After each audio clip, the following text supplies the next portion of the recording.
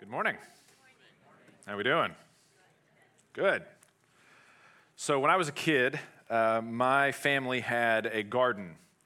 And this was not just any garden. This was a garden that was way too large for the number of people that it fed. We shared the garden with my grandparents, and we both worked it. And my parents are going to watch this later, so I'm going to be very clear about something. I did not work very hard in the garden, okay? I don't want to hear this later. So I did not work very hard in the garden. They did most of the work. However, being a young child, when I was asked to do anything in the Georgia heat, it was a crime. I should not have been asked. But I was. And so we wound up doing all sorts of things in the garden. And looking back on it now, they're great memories that I have working with my family. But at the time, again, you just didn't want to go out there in the middle of the summer and all that. And so we had corn, we had okra, we had green beans, we had all these things. And we would break the beans, we'd shuck the corn, we'd do all this stuff. And really my great frustration with the garden was that I didn't see what I got out of it initially. Later on, there would be some benefit. But I didn't see what I got out of it. What was in it for me? And you might say, as my parents would say at the time, Travis, you get food out of it. We feed you from the garden. But again, I'm a kid. I don't want the vegetables coming from the garden.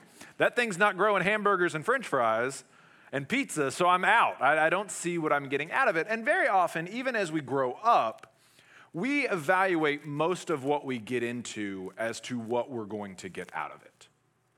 I want to know what I'm going to get out of this before I go there. You have a meeting, you're like, I hope this leads to a job, or this leads to an investment opportunity, or this leads to something good. Maybe you go on a date, and you're like, oh, I hope this leads to future dates, or not future dates if the person's not a great match. I hope I get something out of this, right? Our relationship with the Lord is the same. We very often approach our relationship with the Lord as wanting to gain something from the relationship. We want blessing from the Lord. We want Him to bless our lives. We want to feel close to Him. And in fact, that's not always necessarily a bad idea, right? God tells us to come to Him and He will bless us. God tells us these things.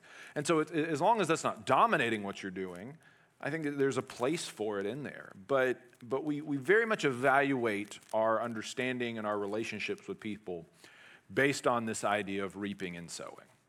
We want to put into a relationship and we want to get something out of it, right? We want to put into a job and we want to get something out of it. So what we're doing today is we're taking kind of a little bit of a break from Galatians. We're going to wrap up the series on Galatians next week. But today, we're really focused in on this idea that appears in Scripture numerous times, this idea of reaping and sowing. It appears from the beginning all the way to the end. It's an agrarian illustration to an agrarian society, but it appears again and again and again. And I want to talk today about really the three ways in which reaping and sowing appears in Scripture. And what I'm going to put to you today is that really your life is oriented around this law, this truth, that you reap what you sow more than you know it is. And what I also want you to see is that it's going to be the broken nature of reaping and sowing in our life points us to a very great truth that God wants to share with us today. So we're going to start in Galatians 6, and we're going to be moving around throughout the Bible today. But Galatians 6, 7 to 10, and the first thing I want us to see is that we get exactly what we deserve. We get what we deserve. Look at verse 7 of Galatians 6. Do not be deceived. God is not mocked, for whatever one sows, that will he also reap. For the one who sows to his flesh will from the flesh reap corruption, but the one who sows to the Spirit will from the Spirit reap eternal life. Now, this is a very nice springboard out of our sermon last week into this week's discussion, and it is a very simple truth that what you put into something, you'll get back out of it.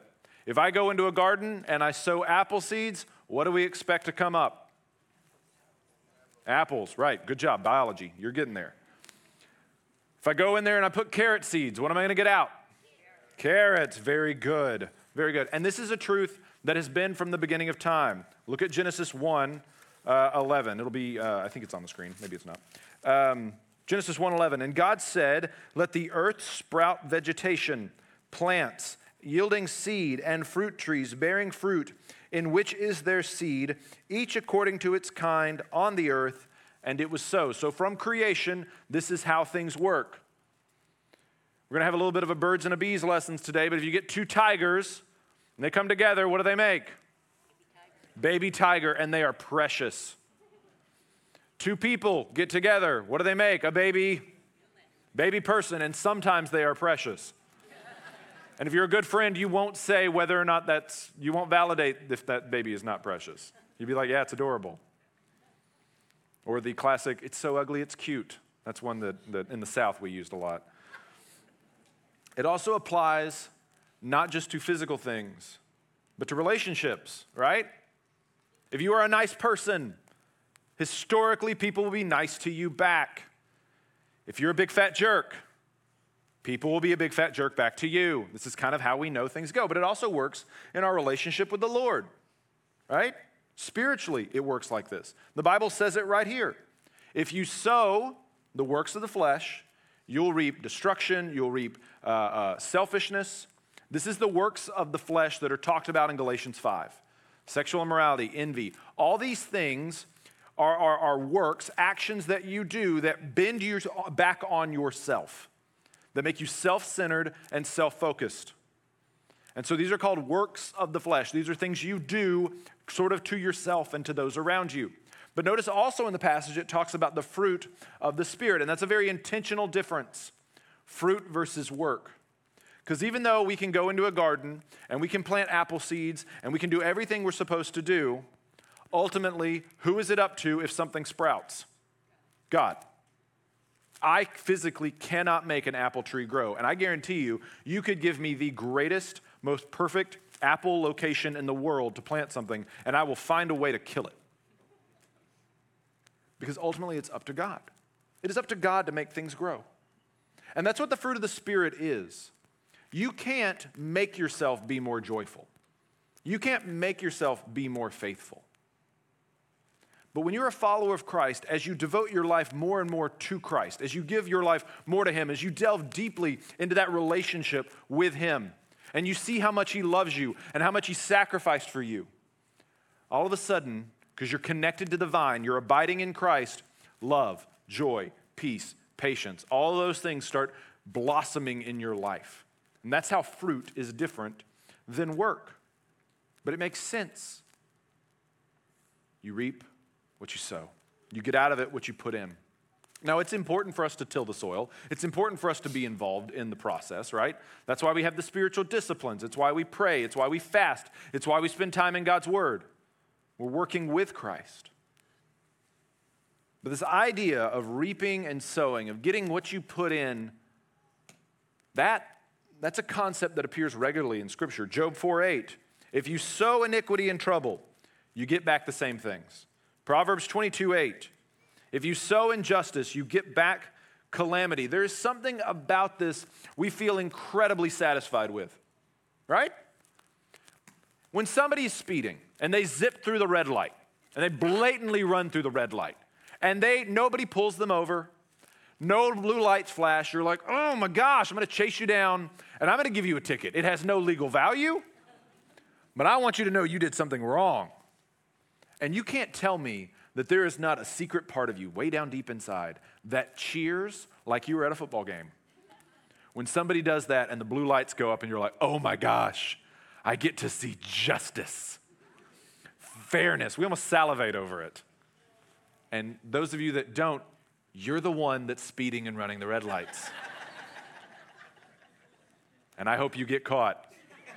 And I hope you get caught in front of me so I can watch it. I may even pull over and just pop popcorn and just be like, I'm just going to watch it go down. It sickens us when people get away with things when they deserve punishment, when they deserve wrath. And it sickens us when people are punished and they are wrongly punished, right? It bothers us. We firmly believe that you should reap what you sow. We firmly believe it. We wish it were true all the time, but it's not. It's not. We want people to reap what they sow, but at the same time, we live in an unfair and unjust world. There's a great comic strip, Calvin and Hobbes. Anybody big Calvin and Hobbes fans at all? Nice, okay. Thank you, yes. Fun fact about Calvin and Hobbes, in case you didn't know, it's actually based on hypothetical conversations that John Calvin would have with Thomas Hobbes, the philosopher. So go and have fun with that if you want. If I just ruined Calvin and Hobbes for you, I'm sorry.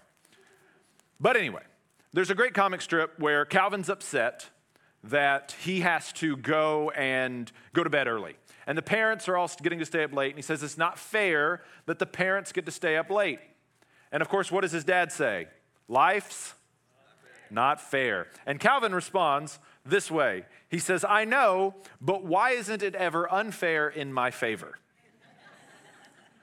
And y'all, that's what we want. If life's got to be unfair, and we all know that it is, why? We want it to be unfair in our favor. We want it to be unfair in our favor because we want life to be fair, and we all agree life should be fair. We just talked about how we want justice. But the thing is, we have two problems with it. One, we're not willing to sacrifice our stuff to make things more fair for other people, right? We're not willing to do that. That's some brand of communism that we don't want, and we're just, no, I'm not going to do that. And because deep inside, we feel like we've been treated unfairly, and we've overcome those injustices in order to be where we're at. And here's the thing. Every single person in the world at some point has been treated unfairly. Did you ever get in a fight in school? Somebody punches you and you punch them back. And who's the one that gets in trouble? It's always the person that gets punched second, or the punches second, right? That's when the teacher sees it. Maybe you got in trouble for something that you didn't deserve. Maybe you got in trouble as a kid. Or maybe, hey, you got laid off and it wasn't fair. We all think we've been a victim of some injustice, and the truth of the matter is we all have. But it's one of the reasons why we feel like, well, man, the deck is stacked against me. I've got to hold on to everything I've got. The other reason we have an issue with it is because we want people to get exactly what they deserve unless I am the one who deserves pain and suffering and discomfort. If I'm the one who deserves to be punished, I don't want that. I want mercy, right? I want mercy from my doctors. I want mercy from my employers. I work for Rodney, so I don't get it ever. I want mercy from the justice system. I want mercy from the IRS. I want it from my boss. I want it from insurance. I want it from God. I want mercy all the time. All the time. As long as it applies to me. You see, the truth of the matter is we do not live in a fair and just society. And one of the reasons why we don't live in a fair and just society is because our ability to understand when to be harsh in our judgment and when to be merciful is completely skewed. We don't know. We don't know. It's because sin has entered into the world. And so oftentimes when we should be gentle and kind, we wind up being too harsh. And oftentimes when we really should throw the book at somebody, when they deserve punishment. And you see it. You see it when somebody gets out on parole and then they immediately go and commit a crime. We're like, oh my gosh, this is why we shouldn't have parole. No, parole is fine. The problem is our inability to rightly judge when to be just or when to be harsh in our judgment and when to be merciful. Oftentimes what it is, it's like flying a plane and you've never flown before and it's storming outside. And the plane is doing this. It's pitching and rolling, right? The whole time. And so sometimes we're too harsh, we're too judgmental, and then sometimes we're too merciful. And you're pitching and rolling the whole time. And in the middle of that, at some point when you're flying the plane, just based on geometry, even if it's just for a fraction of a second, that plane is level. It won't feel like it, but it is. And that's how we are in our society. We're either too harsh or too merciful, but sometimes we get it just right. And it's because of sin. It's because of brokenness in our world. Our ability to judge what's fair and just is messed up. It's why we can't agree on abortion. It's either all right or it's all wrong. And the reason why we can't come to an agreement on it is because our ability to determine what is fair and just is skewed. It's skewed. So what do we say to all this? One, we need an admission of humility on our part. The only one who knows exactly what is righteous and just is God. And so anytime you have to enter into a judgment on anybody, whether it's your kids, whether it's breaking up with somebody, whether it's leaving a job, whether it's confronting an employee, whether it's being a juror, whatever it is, you have to approach with humility and say, I don't know. I am not completely wise. I don't know if I should be merciful here or completely harsh, unflinching in my justice. I don't know. And we go to God and we seek his wisdom.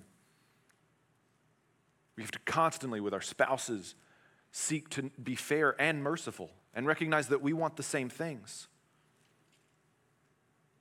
Secondly, we need to recognize that we get a good deal more than we deserve. We get a good deal more justice than we probably deserve, and we get a good deal more mercy than we probably deserve too. And so we have to cry out to God. Let him forgive us for the ways in which we failed. Maybe there's people you do apologize to because you have been too harsh. We'll come back to this later, but ultimately this leads us to the second way in which reaping and sowing appears in Scripture. Because it's not just that we get what we deserve, we also get as much of it as we deserve. We get as much of it as we deserve. Look at 2 Corinthians 9:6. 9:6. Paul is writing to the church at Corinth, and he says, the point is this: whoever sows sparingly will also reap sparingly, and whoever sows bountifully will also reap bountifully. Each one must give as he has decided in his heart, not reluctantly or under compulsion, for God loves a cheerful giver. So what Paul's done here is, classic fundraising move, he has bragged about the church at Corinth to all the other churches about how much money they're going to give for a relief fund to the Jerusalem church that is being persecuted. So that's what he's done. And now he's writing back to the church at Corinth, who seems to be giving just a little bit less than what he thought. And he's like, hey guys, you're going to embarrass me in front of all of the churches. So you need to sow generously. Great fundraising move. I keep telling the church we need to use it with y'all, but nobody listens to me.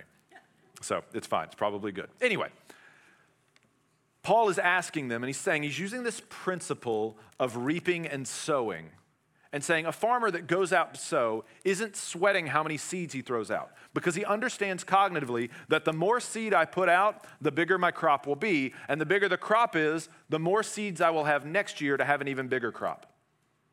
You sow sparingly, you have a smaller crop. And again, we find ourselves being like, yeah, that makes sense. That totally makes sense. I should get more out of something the more I put into it. The more effort, the more work I put into something, the more I should get out of it. The harder I work out at the gym, the more chiseled my abs should be. That is a law of nature, right? The more I put in to an investment, the more money I should get out of it. That is the way it should work. Our standing belief is the more you put into something, the more effort or resource or time or energy you should get back out. The return should be proportional. That is a semblance of justice. But it doesn't always work that way, does it? It doesn't always work that way. Sometimes you can work really, really hard on something and get absolutely little to nothing back. How many of you have worked on a project at work, spent months on it, presented it, got it approved, and at the last moment, it just fell apart and nothing ever came of it? And you're like, well, that was a whole year of work just down the drain, right there. How many of us have worked on a patient, found a treatment plan for a patient, you doctors and nurses and medical professionals, and that patient still passed away despite the effort you put in, right? We don't always get back what we put in. We're raising our kids. You work really hard to raise your children and to raise them in the way that you think they should go. And they do this thing where they grow up and they become something other than what you wanted for them. Sometimes it can be really tragic and just nothing that anybody would ever want for that kid's life. Sometimes they just do something like don't go to your alma mater, or they take a gap year, and you're like, gasp, a gap year. They're never going to turn out the way I wanted them to. Or you invest in something that sounds like a really great idea up front, and then it winds up not being such a great idea. And no, your fantasy football league is not an investment. Stop telling your wife that. It's not what it is. But we apply this to our spiritual life as well, right? I give 5 minutes to God in the morning. I give an hour at church. I should get his blessings back. I'm putting something into it. I should get a proportionate return back. And the more I pray, the more I invest, the more I should get something back from him. But what if, and this is a big what if, but what if the unrealized expectations, what if the concept of reaping and sowing in proportion, what if when that breaks, God's actually telling us something? What if there's a secret truth that's lodged in this that when we discover it, it's going to change the way we think about everything? Because we agree that when you put time and energy into something, you should get something out of it. But here's the thing, something's broken. And that's the truth that God wants you to see. Something is broken. You see, the idea that when you put effort or energy or investment into something, you should get something out of it, that's called work. And work is good. Work is a good thing. It was given to man before ever the fall, before ever sin was in the world, work was given to us. Genesis 2:15 says that God put humans in the garden to work it and keep it. And he's not talking about dancing when he says work it. It is tilling the soil. It's harvesting, reaping, and sowing. That's what he's talking about. They didn't just walk through the garden buck naked, picking things off of trees. No, they actually had to work. But every time they worked on it, every time they put into it, guess what happened? It yielded a crop. It yielded fruit. It yielded the most delicious fruit you've probably ever had. But then something happens in Genesis 3. There's the fall. The fall happens. Adam ate from the tree that he wasn't supposed to. He harvested. He reaped from the one place he wasn't supposed to reap from. And then something gets introduced into work. And it's called toil. Look what happens in Genesis 3. Genesis 3:17, God is handing down curses. And he says to Adam, he said, because you have listened to the voice of your wife and have eaten of the tree of which I commanded you, you shall not eat of it. Cursed is the ground because of you. In pain you shall eat of it all the days of your life. Thorns and thistles it shall bring forth for you, and you shall eat the plants of the field. By the sweat of your face you shall eat bread till you return to the ground, for out of it you were taken, for you are dust, and to dust you will return. Now, when you work in a garden, now when you want to harvest things, guess what? There's this stuff called blight that can take your entire crop. There's these things called locusts that can just eat up everything. There's this stuff called drought or too much water. Now all of a sudden there's weeds that grow up with the crops. And this isn't just agrarian illustrations either. Let's go back to those work examples we talked about before. The project that you worked on for so long and it gets killed. Guess what? Thorns and thistles. It should have yielded a result. It didn't. The patient that passes away despite your best efforts. Thorns and thistles. Children that you work on teaching. If you're a teacher, an educator, how many of you have sat up working on your lesson plans because there's this one kid that just has your heart and they're having a real hard time and you've devoted so much energy to trying to get the light bulb to come on in this one kid's life. And guess what happens? You can't get it to turn on. That's thorns and that's thistles and it's toil. And you leave that kid moves on from your grade, or maybe they don't. And you think to yourself, what am I even doing this for? What's the purpose of me being a teacher? I must be terrible at what I do. I'm a terrible doctor. I'm a terrible nurse. I'm a terrible pastor because I can't get this to work. Thorns and thistles, it's toil. This means your job can be both fulfilling, but it also can be disappointing. And this shows up in our personal lives too. Some of you have had marriages that you put decades into and then it fails. Some of you have put years into a relationship with a boyfriend or a girlfriend and it falls apart. Why? Thorns and thistles, it's toil. The workout regimen for the chiseled abs. As you get older, I've got bad news for you, young people. The chisel gets duller, is all I'll say. All of this is toil and is a constant reminder that things are broken and that we need a rescue. The fact that you don't get in proportion to what you sow is a reminder that we need help. And every single time, embedded within every single failure you have, is a voice, is a whisper, is a reminder that you don't get what you deserve. And the enemy wants to turn that into a challenge to God. But God takes that concept of you not getting what you deserve and he blesses us. And let's talk about that because that's the third way it appears, is we don't always get what we deserve. We don't get what we deserve. This is the final way that reaping and sowing shows up in Scripture. And in Hosea 10:12-11, it talks about reaping and sowing. So it starts off exactly like you would think it would. Read verses 10 to 12 through the end of the chapter. Sow for yourselves righteousness. Reap steadfast love. Break up your fallow ground, for it is the time to seek the Lord, that he may come and rain righteousness upon you.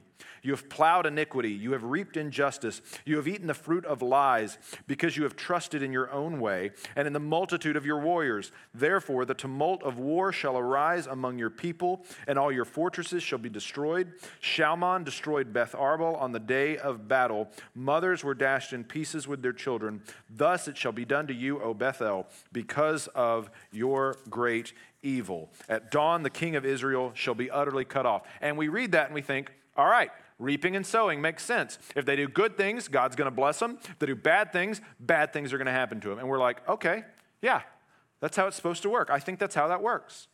But then look at what happens in chapter 11. And I want you to see this. I want you to see the agony that God has within himself over this concept of reaping and sowing. Let's talk about it. Verse 1 of chapter 11. When Israel was a child, I loved him, and out of Egypt I called my son. The more they were called, the more they went away, and they kept sacrificing to the Baals and burning offerings to idols. Yet it was I who taught Ephraim to walk. That's another name for Israel. I took them up by their arms, but they did not know that I healed them. I led them with cords of kindness, with the bands of love, and I became to them as one who eases the yoke on their jaws, and I bent down to them and fed them. They shall not return to the land of Egypt, but Assyria shall be their king, because they have refused to return to me. The sword shall rage against their cities, consume the bars of their gates, and devour them because of their own counsels. My people are bent on turning away from me, and though they call out to the Most High, he shall not raise them up at all. And we're like, okay, that's pretty harsh. And then verse 8, how can I give you up, O Ephraim? How can I hand you over, O Israel? How can I make you like Admah? How can I treat you like Zeboim? My heart recoils within me. My compassion grows warm and tender. I will not execute my burning anger. I will not again destroy Ephraim, for I am God and not a man, the Holy One in your midst, and I will not come in wrath. Something incredible is happening in this passage. The concept of reaping and sowing is being overturned before our very eyes, or at least the promise of it. There's a promise of the overturning of reaping and sowing, and you see it in two places. The first one is in verse 1 of chapter 11.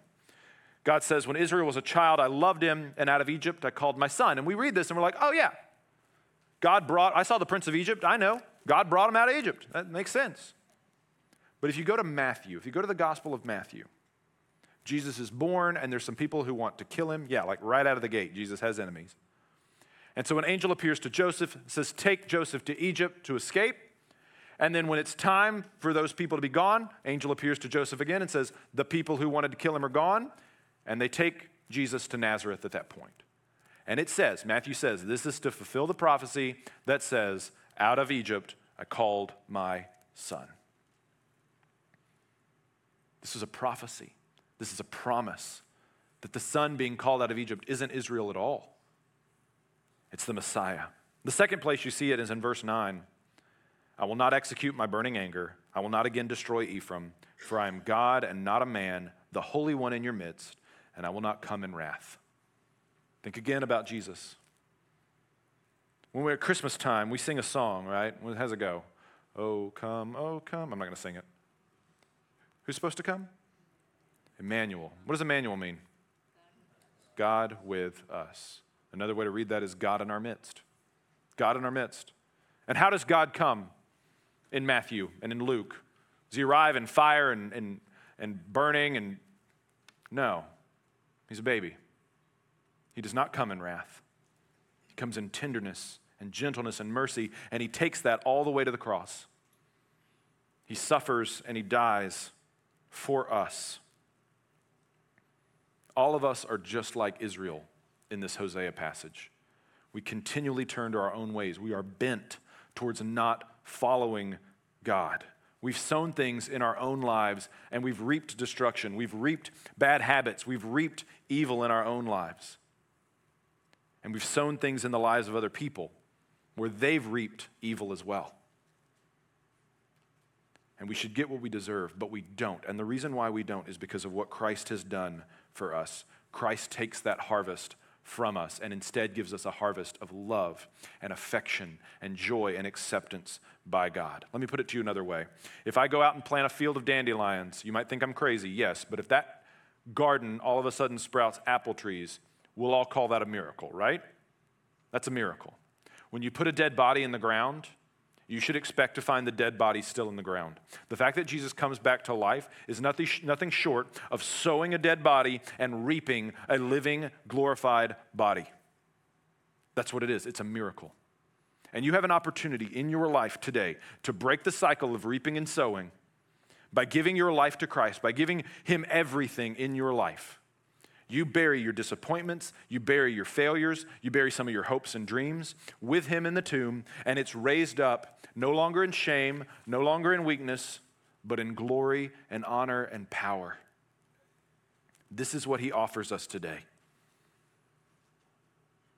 This is why we do baptism. This is why we do this.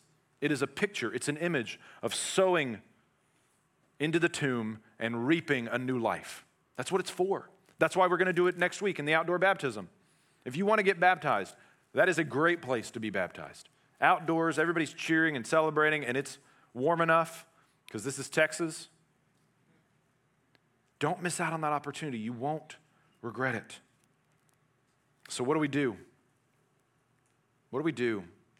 First, if you are a believer in Christ, you must rest.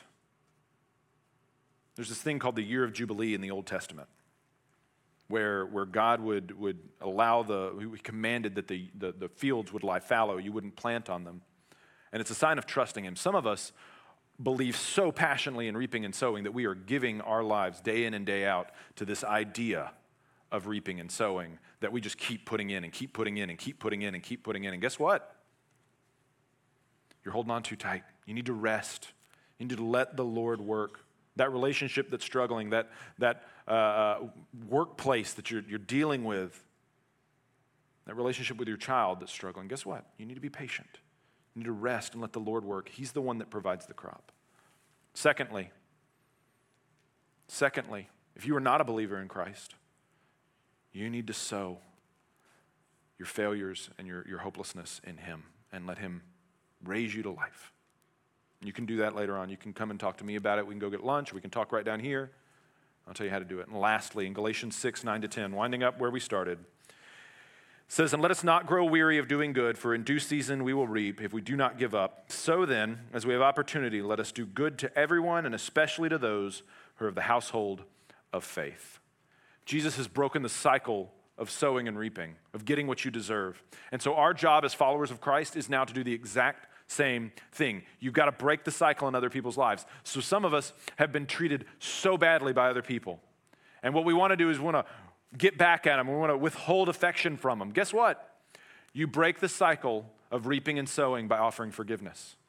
You offer them what they don't deserve. There are people who are struggling around you. They've maybe had less opportunities, or like life has handed them really bad things. They got bad seeds, whatever it is. You break the cycle. You give them a harvest that they don't deserve because you got a harvest that you don't deserve. And that's what it means to be a follower of Christ. That's what following Jesus is. That's what serving is. It is instinctively going into somebody else's life, somebody else's garden that's full of thorns and thistles, and you sow in their lives love, joy, peace, patience, kindness, goodness, gentleness, self-control, and you watch the harvest grow. That's what you do. You break the cycle of reaping and sowing because that law has been overturned. Let's pray. Gracious God and Heavenly Father, thank you for a new harvest and a new life. I pray that you would give us the opportunities and the courage to sow well and to sow plentiful in the lives of other people, that we might reap bountifully, not just us, but the kingdom and others as well. It's in your name we pray. Amen.